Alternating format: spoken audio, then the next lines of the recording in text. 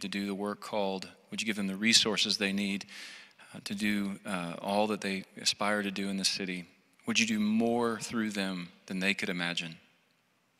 Lord, we also pray for those in healthcare.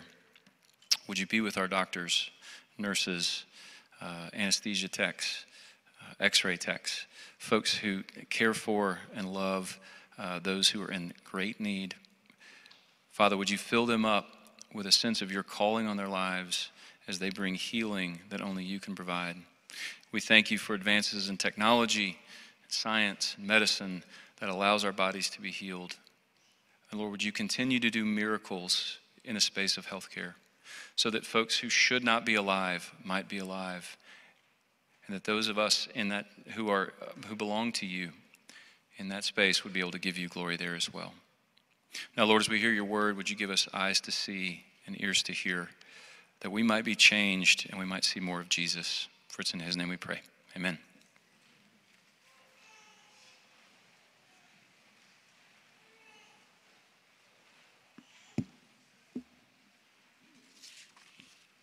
Our scripture reading this afternoon is from Luke 3, verses 21 and 22. The passage can be found on page 10 of the bulletin and will also be projected above. Now, when all the people were baptized, and when Jesus also had been baptized and was praying, the heavens were opened, and the Holy Spirit descended on him in bodily form like a dove. And a voice came from heaven, "You are my beloved Son, with you I am well pleased." The word of the Lord. Thank you, Julie. Wade didn't do you any favors with the microphone here. Okay, kids, 3 things that I want you to listen for. You can find that spot on your Trinity Kids bulletin. You can jot these down that I want you to listen for. 1 is PDA. Secondly, arguing with your parents. And then thirdly, the phrase, "You are the beloved." So PDA, arguing with your parents, and you are the beloved. So with that, let me pray for us as we look at these verses together. Father, we ask now that the words of my mouth and the meditation of all of our hearts together would be pleasing in your sight, O Lord, our rock and our redeemer. Lord, we give you thanks for your word. We thank you that it is absolutely true. We thank you that you have given it to us because you love us and because you want us to know your love. And Father, we thank you that you have shown us that love most clearly in sending your Son, and so we pray that you would open our eyes to see him today. We pray that you would do that by your Spirit, for we ask it all in Christ's name. Amen. Okay, so kids, I'm actually going to start talking to you this afternoon. Start there. So I want to talk to you about something that you're probably familiar with, whether you know this term or not. I want to talk about PDA. And some of you hear that and you go, "Yep, I know exactly what he's talking about," right? Public display of affection. And that's very close. And that is typically how that what is that? Not acronym. Abbreviation. That's what it is, how it's used. That's not exactly what I'm talking about, though. I'm talking about a different kind of PDA, and it's parental display of affection, okay? And I'm referring to you seeing your parents hug each other or kiss each other or look into each other's eyes in front of you, right? And for most of us, that is super awkward. There's something that makes us really uncomfortable about that, right? And here's the thing, though. Have you ever wondered why that is? Well, I'm sorry I'm making you think of it right now. But have you ever wondered why it is that you do feel this sense of like, I don't want to watch them do that, right? I think the reason for that, though, is because what you are seeing in your parents is something intimate happening between them. And you see them hugging each other, you see them looking at each other like that because they love each other. And so in that moment, what you're getting is this glimpse of what is the true nature of their love and affection for one another. And because it's so intimate like that, it can feel a little bit uncomfortable. So I mention that because that's sort of what's happening in this passage. So this is our 3rd week in our series in the Gospel of Luke. We skipped chapters 1 and 2 that we'll come back to in Advent. But in this passage in chapter 3, what we have is Jesus coming back on the scene, actually entering for the first time for us in chapter 3. And it's after this long section about John the Baptist that we looked at a couple weeks ago. So he's baptized by John in this passage. It says that the Spirit descends on him bodily. And then you hear these words that are spoken by the Father to his Son. And it's in that section right there, these words that we hear, that we have this super intimate picture. And if you've been around the church for a while, you might be familiar with this passage. You might be familiar with those words. And so it might not seem as big of a deal to you. But if you step back and think about this, this might actually be something that you would expect to be shared privately. To hear a father speak this way to his son is something incredibly intimate. But the thing is that Jesus wants us to overhear this. He wants everybody around these crowds to hear it, and he wants us to hear it and listen in on these words from the Father. Why? Because what these words do is they give us this glimpse into the very heart of God for his beloved Son. And that's incredibly important for us to see as Jesus begins his ministry. It's important for us to understand what he's doing in his ministry, his relationship to his Father. Here's the thing, though. This actually says something that is so deeply personal for you and for me as well. Because what Jesus' baptism does is it shows God's heart for you. And I think part of what's happening here is that Jesus wants to show you the intimacy that he has between him and his Father because you are invited into that very same intimacy. So Brennan Manning says this beautifully. He says, Jesus discloses God's true feelings toward us. So why is that such a big deal? Why would it be such a big deal to talk about this intimacy into which we're invited? I think for this reason, because one of the biggest struggles that I think you and I have is believing what the Bible says about God's heart for you. I've mentioned this before, but there were two pastors independently of one another who talked about their call, their vocation as pastors, as fundamentally being convincing their people that God really does love them. And I didn't think much of that at first. Over the years, I've come to resonate deeply with that. And part of the reason for that is because I know that's exactly what I need. And that's what all of us need.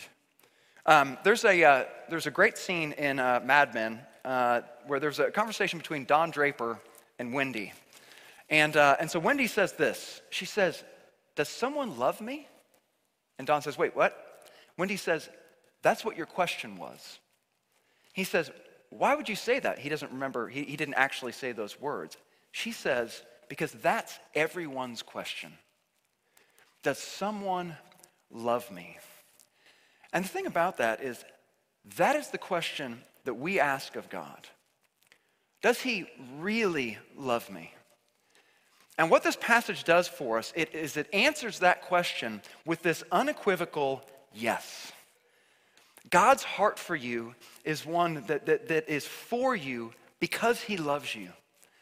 And so while there are only 2 verses that we're looking at today, there is so much packed into them. Here's what I really want you to see, though.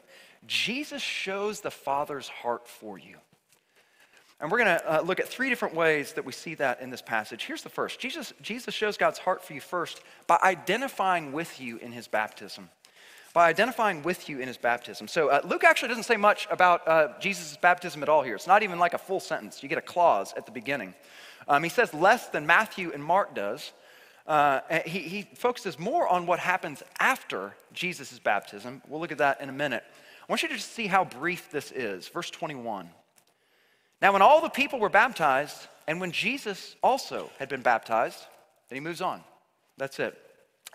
So 2 weeks ago, though, we looked at John's baptism. And you might remember that John kind of brought the heat, right? He comes out talking to the crowds who come to him by calling them a brood of vipers.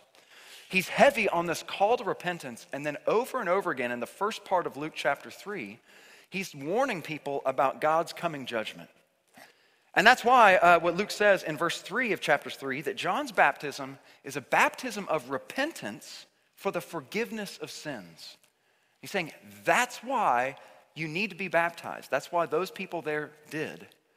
So here's the thing about that. You hear that and you think, okay, if that's what John's baptism is all about, then why in the world would Jesus give himself to that baptism?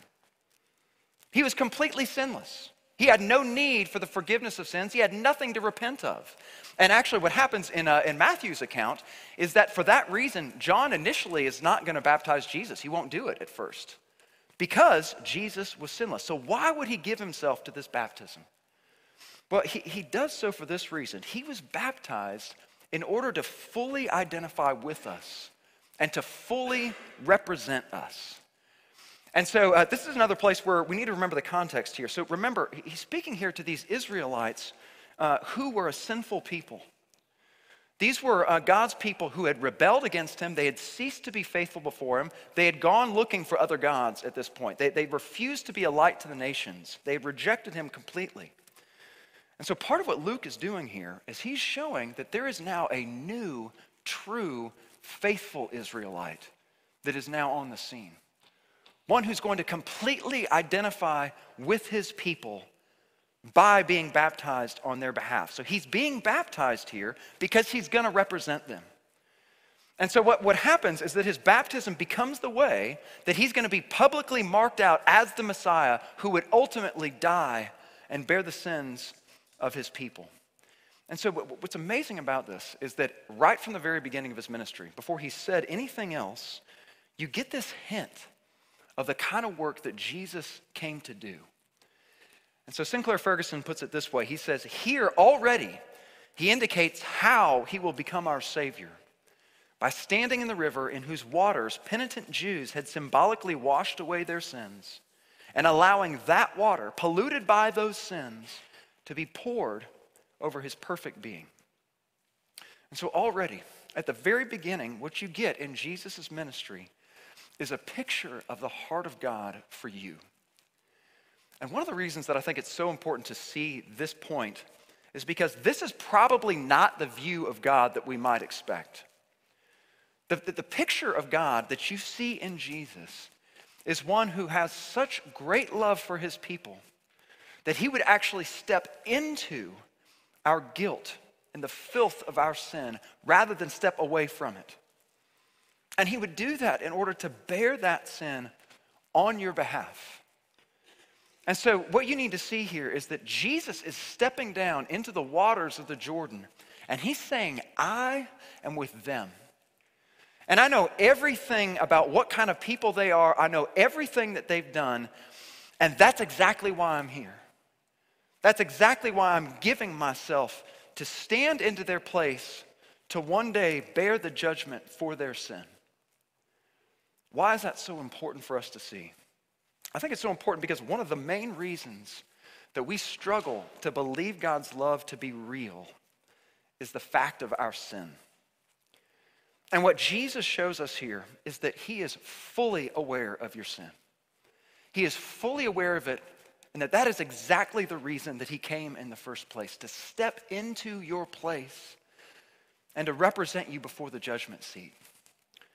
So J.I. Packer puts it this way. He says, nobody can produce new evidence of your depravity that will make God change his mind. For God justified you with his eyes open. That's why Jesus was baptized, to identify with you and to represent you. And it shows God's heart for you. Again, one of the things I mentioned here, what's really interesting is that Luke doesn't talk much about Jesus' baptism. That's really not his focus. His focus is on what happens afterwards. So secondly, Jesus shows God's heart for you by fulfilling God's promise of a Messiah. By fulfilling God's promise of a Messiah. So verse 21. Now when all the people were baptized, and when Jesus also had been baptized and was praying, the heavens were opened, and the Holy Spirit descended on him in bodily form like a dove. Okay, so two huge things happening here. Here's the first. The heavens were opened. So what's going on here? What is the point of this? Why is that so important? A couple of reasons. When the Bible uses that image of the heavens being opened, it's usually in the context of some sort of prophetic vision happening. And so there's a sense in which what happens when the heavens are opened is that the curtain's getting pulled back. And it's as though you get a picture of what's really happening, of true reality. And so in this case, you're about to see what's really going on.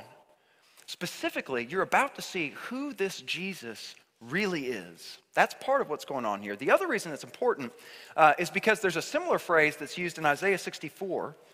In that context, though, Isaiah is begging God to come. He says this, "Oh, that you would rend the heavens and come down." And so what Luke wants you to see is that that is exactly what's happening here. That you're actually getting to see the reality that God has come, and he has come in the person of Jesus. So that's one image that's happening here right after Jesus' baptism. Here's the other. It's that the Spirit, he says, descends on him like a dove. Again, this might not seem like that big of a deal to us, but there are a number of really important echoes that would have immediately come to mind in Luke's original audience. And one is the echo of the original creation account. So if you go all the way back to the beginning of the Bible, in Genesis 1, verse 2, there's this kind of weird phrase about the Spirit of God. And it says that the Spirit of God was hovering over the face of the waters. And obviously, what's being talked about there is the original creation, the creation of all things. But here's what's really interesting. When Luke talks about the Spirit now hovering over the person of Jesus at his baptism, it's a way to signal to us that he's talking here about another creation. But this creation is going to be a new creation. It's going to be a new creation where God's going to begin that work of remaking this broken world that's been ravaged by sin. And the point for us to see is that what God is saying by the Spirit descending is that it's going to happen through the person and ministry of Jesus. Jesus is going to be the one who does it. So that's one echo. The second's maybe more obvious, and it's from Isaiah 42:1. And so this is the beginning of this section of Isaiah that is called the Servant Songs. Probably the one we're most familiar with is from Isaiah 53 that speaks of the suffering servant. We usually read that around Good Friday. But here's what Isaiah 42 says as it's introducing the servant. It says this, "Behold, my servant, whom I uphold, my chosen, in whom my soul delights." And here's the echo. "I have put my Spirit upon him." And so Luke wants us to see that Jesus is that servant, that long-promised Messiah. But he doesn't just want us to see that he is God's servant. There's something else going on with the Spirit here, because in the Old Testament, what the Spirit would do often is to rush, that's the verb that's used, to rush on a king or a prophet to equip that king or that prophet for whatever that God was calling him to do. And I want you to see that's exactly what's happening here. That Jesus is being equipped for his mission in the world. Okay, so what does that have to say then about God's heart for us?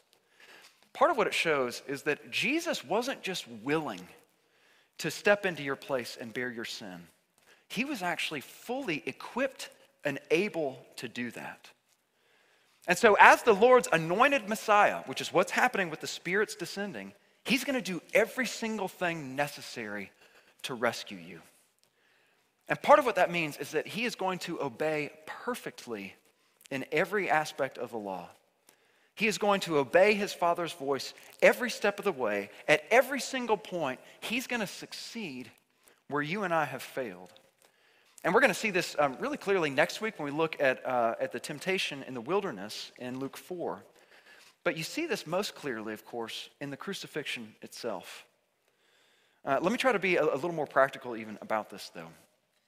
Because you have a Savior who has obeyed perfectly in your place, you now have nothing to prove. This means that your standing before God is 100% certain right now if you've put your faith in Jesus.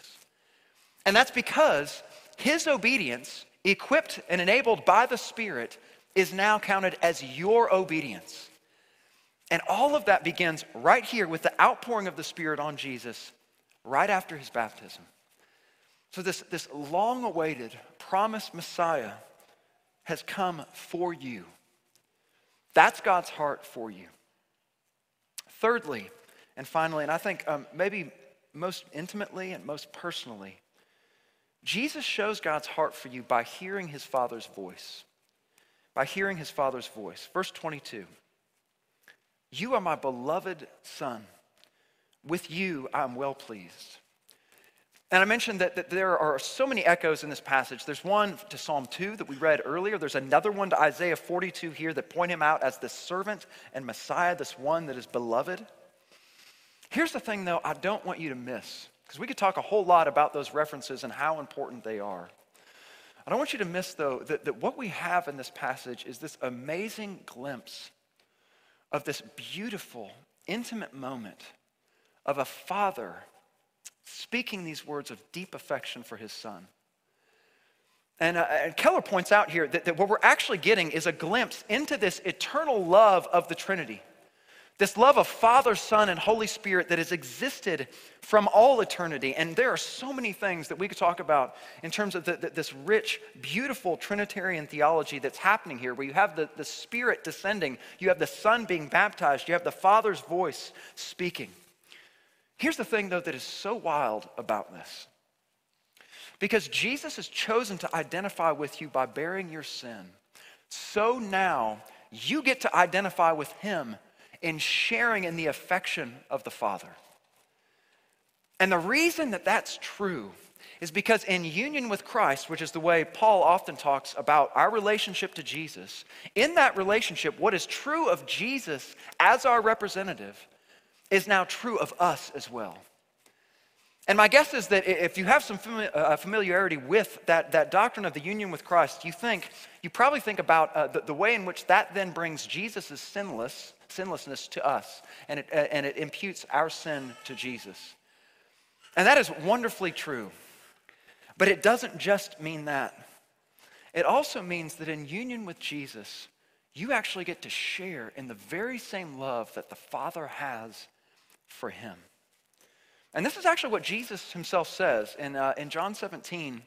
He's praying to his Father in this high priestly prayer, and he says, he's speaking to the Father, he says, you have loved them even as you have loved me. And so let me just say this abundantly clearly. If you have put your faith in Jesus, then the Father speaks these exact same words over you. You are my beloved Son. With you, I am well pleased. And here's the thing about that, though. My guess is that for at least some of you, you hear those words, and there is a part of you that makes you feel pretty uncomfortable. Because there is something that rises up inside of you that hears that thinks, there is no way that is possible. That cannot be right. And there are all kinds of reasons that we think that. Sometimes it's because you have never, ever heard your parent say something like that to you in these kinds of words of affection and affirmation. And so there's a part of you that thinks like, that just doesn't seem right. Like, that can't really be true. Other times it's because you are so used to hearing another voice that is so much louder than that voice. And it's that internal voice of shame and condemnation that is constantly showing you how you've messed up. And that voice is relentless, and it is so loud that what it ends up doing is it drowns out this other voice of the Father. And sometimes it's just because you know your own sins and struggles intimately. And so there's a part of you that legitimately thinks like, there's a time that I don't really love me. I don't want to be around me. And there's no way that the God of creation would ever say something like this to me. And here's the thing that I think we've got to be so careful with, that's so insidious about this. There's something about that sort of self-deprecating, almost self-loathing that can feel and seem really pious. Because we start thinking like, I'm just calling it as it is. I know my own sin. I'm trying to take my sin seriously. And so what we end up doing is setting up all of these reasons why God shouldn't love us that way. We try and make a case to qualify the Father's words to us. So we say things like, okay, like, I get it. Like, I know he loves me. Jesus died for me, so he kind of has to, right? And because he has to have that sort of love for me, it's part of the deal now. Here's the thing about this. That's actually not how the Bible talks about the relationship between God's love and Jesus' death. So it's so important for us to understand this. So I want you to hear this. God didn't start loving you because Jesus died for you. God sent Jesus to die for you because he loves you. Let me say that again. God didn't start loving you after Jesus died for you. He sent his son in the first place to die for you because he already loved you. Do you hear the difference there? And this is actually all over the Bible. Romans 5:8 says this: God shows his love for us in that while we were yet sinners, Christ died for us.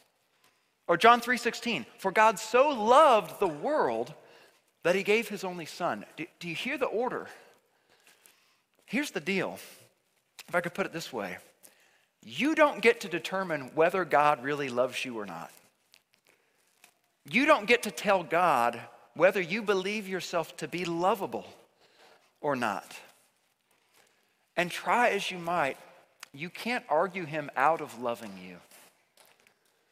If you're beloved to him, if he is pleased with you, then you don't get to tell him otherwise. And if you think about it, like I want you to picture this. Picture a child who's trying to make this case to their parent. Mom, let me tell you all the reasons why you shouldn't love me and why you probably don't love me, right? Like if you heard a child say that, there'd be something seriously wrong, right? It's ridiculous. That's what we try to do with God and his love for us. If you have put your faith in Jesus, then you are his beloved child. You are one in whom he is well pleased. And I really do think that there are few, if any, more important things in our life with God than actually believing that you really are his beloved son with whom he is well pleased. And I want you just to think for a minute about what your life might look like if you really believe that to be true. My guess is your life would probably be marked by this steadfast, consistent, stable joy. You'd probably be a person that's marked by a whole lot of rest and contentment rather than a bunch of hustle and hurry. You'd be a person who's likely going to be really present with other people as one who can genuinely love them in really healthy ways because you no longer feel like you're trying to get something from them that you already have from your Father. It's also likely that you'd be a person who would take some sort of courageous risk in really loving and serving people. Because you can do that in a place without being afraid of failure because you know that your Father's love for you is not on the line. It is certain, it's steadfast. See, the beautiful thing about this is that it really is true. If you are in Jesus, then the Father says to you, you are my beloved Son. With you I am well pleased. And if you still have doubts about that, let me point you to one more echo from this passage. It's from Genesis 22. So in Genesis 22, there's a story of another father and a son. The father's name was Abraham, the son's name was Isaac. And in that passage, the Lord tells Abraham to take Isaac, his only son, and here's the echo, the son whom he loves, and to offer him as a sacrifice. And then you're probably familiar with the story. At the last minute, the Lord stops Abraham. He provides this ram in the thicket instead as the sacrifice. Here's the thing about that, though. God the Father actually did give his son. He actually did give his beloved son with whom he is well pleased. And he did that for you. See, it's actually Jesus' death that puts on display maybe most clearly this staggering love that the Father has for you. And so Paul says in Romans 8 that because that's true, because the Father didn't spare his only son but gave him up for us all, there is literally nothing that can separate you from his love. Not right now and not ever. That is what Jesus offers you. This love that will never, ever let you go. So I want to close with this. There's a quote from Henry Nouwen in your bulletin. It's from his book that he wrote called Life of the Beloved. And this book was actually based on these letters that he had written with a New York Times journalist. He had become friends with him. And here's what he wrote to this man as this man was coming to know Jesus. And I want to close with this because I want to leave you with this as you're thinking about the heart of God for you. All I want to say to you is, you are the beloved. And all I hope is that you can hear these words as spoken to you with all the tenderness and force that love can hold. My only desire is to make these words reverberate in every corner of your being. You are the beloved. Amen. We pray. Father, we are so grateful that you are the kind of Father that you are. And yet, Lord, you know all the ways that we struggle to believe these words that you speak over us. We give you such great thanks that your Son puts on display the very heart that you have for us. That he is a Savior and Messiah who is willing to step into our place to die for us, to assure us over and over again that your purposes towards us are certain and that your love for us is unchanging and eternal. And so, Father, we pray, we believe, help our unbelief.